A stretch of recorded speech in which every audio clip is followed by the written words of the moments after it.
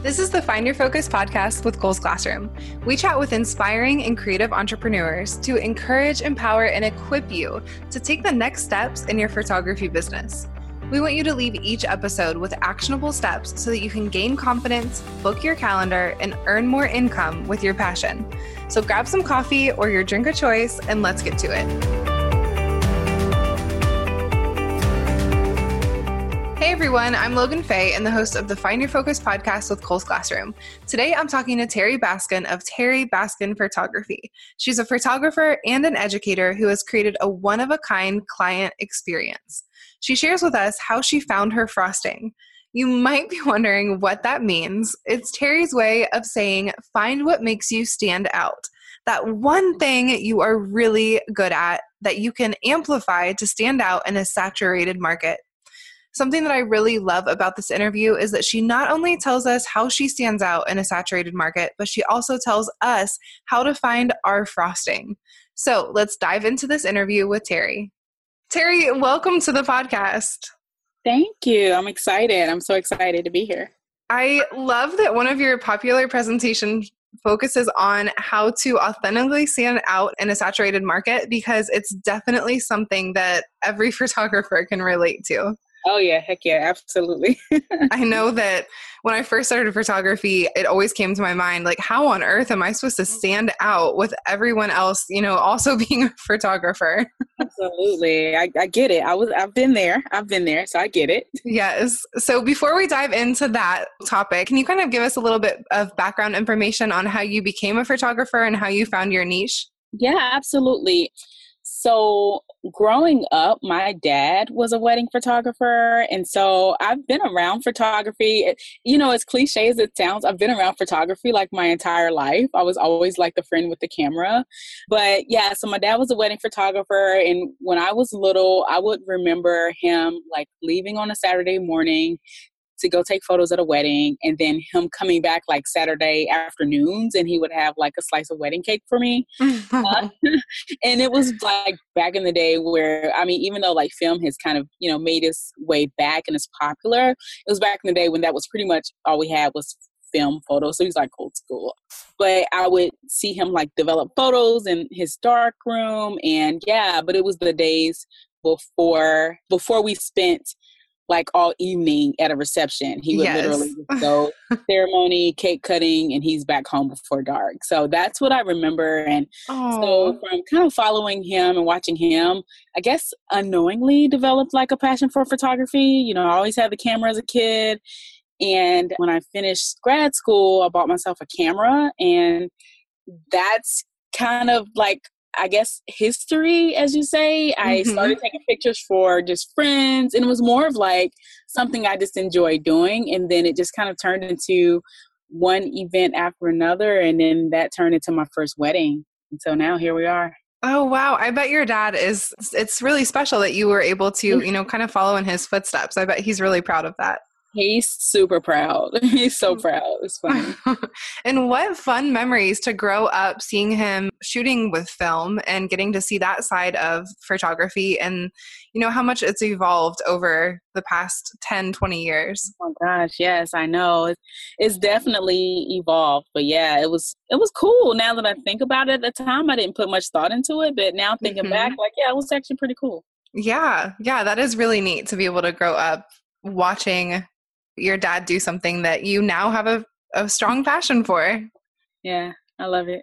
Yeah. So I noticed that one of the titles for a presentation that I guess is pretty popular for you on standing out in a saturated market is titled, "What is your frosting?" which really grabbed my attention. And I'm sure that's the point of the title, but I instantly wanted to know more. So can you kind of tell us a little bit more about that title? Yeah, well, I'm glad it was attention grabbing. But that title, it actually came from like a metaphor of like doing more, like doing like more than enough. Like a few years ago, like I had a manager that would always say, whenever we were working on a project, she would say like, all right, let's add some more icing to it, meaning let's level up this project and make it our best. And so when I started to kind of educate photographers and start to give talks, that I was reminded of her saying, a way to level up is to put more icing on it. And so it just reminded me of, like, for weddings or wedding photographers, every wedding we go to, there's usually like a cake, right? There's some kind of cake display, a dessert display, and they're usually different from wedding to wedding. So weddings are typically standard and like the activities that happen, but then when you get to the reception, it's like the cake, the guests are going to take pictures of the cake has different frosting on it, different designs on it. And I was like, you know what? Though the cake is usually one of the standout pieces in a reception. And so the what's your frosting kind of came from that cake metaphor. Like, what can you do to stand out? Like, what? Yeah. So that's kind of where it came from. I love it. It definitely grabbed my attention when I was looking through your website. Thank you. So it seems like everyone and their friend, like I said, is a photographer these days, which can kind of create a very saturated market. So what advice do you have for someone in regards to finding their frosting? Gosh, I felt like I found my frosting when I accepted the fact that, like, I didn't have to be exactly like whoever it is I was learning from. So, like, if you think of like some of the bigger name photographers or educators out there, how we tend to want to be like them, which is not a bad thing because that's inspirational. But I wanted to like implement things in my business that I wanted my clients to recognize me for and that were unique to me. And so just realizing, like, just kind of putting me into my business, more of me, and putting me authentically into my business and not really, trying to mimic what somebody else was doing, I think is what helped me. And so I would tell someone else, kind of like hone in on like your strengths, like what you're really, really good at doing, and you maximizing those in your business and making sure you are presenting those type of strengths to like your ideal client as a way to stand out. Definitely. Yeah. It's really hard especially when you're first starting out and trying to find your style and all of that. It's really hard to not compare yourself to other people and to not be like, oh, I really like that style of editing. I want to try to recreate that. Yeah. That's definitely something that I know a lot of photographers struggle with. And it's really important to find your frosting, what makes you stand out in a saturated market. So looking at all of your success, it's clear that you have found a way to stand out in a saturated market.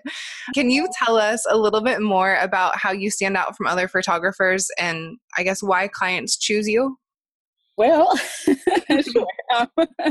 I credit like why my clients choose me back to some of the goals I set early on in my business. So what I wanted to do in my business, like one of my early business goals was to have a referral-based business. So I've done like ads with publications. I've spent that type of money, but it wasn't really drawing the type of client that I was hoping to work with. And so I figured out that, once I finally landed like the ideal client, I had to really just do my best, right? Just really kill it for their client experience so that they would talk about me to their friends and family. And so from there, just really rocking it out for my ideal clients allowed them to talk about me to their friends and family, which put me in front of their networks without me necessarily having to force myself in front of their networks. And so, so it just turned into each client started referring their friends or family to me, which turned into another referral and another referral. But it was really just me, just really taking care of them, making sure they had an amazing client experience with me. And I think that goes back to kind of the workflow I have in place, making sure that each and every client felt special and felt like they were kind of sort of like my only client, even though they weren't, because they were getting like a level of attention from me that they may not have gotten otherwise. So I guess the referrals has been a way that I've been able to stand out. And that was from just really taking care of my clients and giving them an amazing experience. I love that you say referrals because when you're first starting out and you maybe aren't really getting your ideal client and you are just still trying to, set up either like a referral program or just make an experience really special that they're going to then talk about, you're going to continue to get those clients. Mm-hmm. So once you do find your ideal client, then you really have to up your game. Definitely. Yeah. Yeah. Yeah. I love that you say it that way though, because when you're first starting out, it's hard to really find your ideal client and not be like, okay, I'll take anyone. Yeah. And I mean, granted, like there were a lot of bumps in the road, and not in terms of like just having totally bad experiences, but it was just learning lessons from me identifying who wasn't my ideal client. Mm-hmm. And sometimes that was after the wedding, like after the fact, I was like, yeah, I don't want to do that again. And Definitely. So I recognized that somebody wasn't the like ideal client for me. I had to just be okay with telling them, I think someone else may be a better fit for you. And that's, I think that takes courage, because you look at like, okay, I'm turning down money, mm-hmm. and that may be something that somebody needs in their business. But I recognize that whenever I was able to focus on trying to attract ideal clients and being able to turn down clients that weren't ideal for me, it opened up the door for me to be available when the right client came along. Yes, definitely. Definitely. I love that you just said that. Yeah. I think a lot of people will be able to relate to that as well. I hope so. Yeah. So with such a saturated market, it's really hard to not compare yourself to other photographers. So how have you managed to stay out of the comparison game, either now or when you first started out? Oh gosh. Well, honestly, I'll like, just to be 100% transparent, when I first started, I was guilty of that too. I was guilty of comparing myself to other people. There may have been people that weren't even in my market, and I was comparing myself to them. And I think one of the things I realized is that everybody has like unique touches and unique things about them. And so I could try and mimic what someone else does in terms of like their style, their editing, how they communicate with their clients. But I realized like if it wasn't true to me, it just didn't feel natural. And I could try and do those exact same things, but may not have the same results. So, I mean, it came with, I think, the growth and maturity of my business. It came with me giving myself permission to just really be myself. So I've been guilty of it. And if I felt like I couldn't do that part of my business with excellence and really make the client have a great experience, and if it didn't feel natural and authentic to me, I just gave myself permission to not do something the way someone else did. Mm-hmm. And I think that's probably where I saw like the most growth in my business, is when I just really started being myself. Definitely. Yes. Yeah. It's so easy to get caught up in what other people are doing, especially with social media, Pinterest and Instagram and Facebook, and looking at other people's work all the time. But it is, I don't know, just relieving and freeing when you are able to let go of all of that. Yeah. And it takes time, I think. It's not something that may happen overnight, but I think once you start finding the right client and having great experiences with those people, and then they start referring, or whatever the case may be, whatever goals you have for your business, when you start to see those like come alive, I think it helps to keep your focus off of what other people are doing and just kind of focused on what's working for your business. So, yeah. Definitely. So for someone who's struggling to find their frosting, what is one solid piece of advice that you would have for them?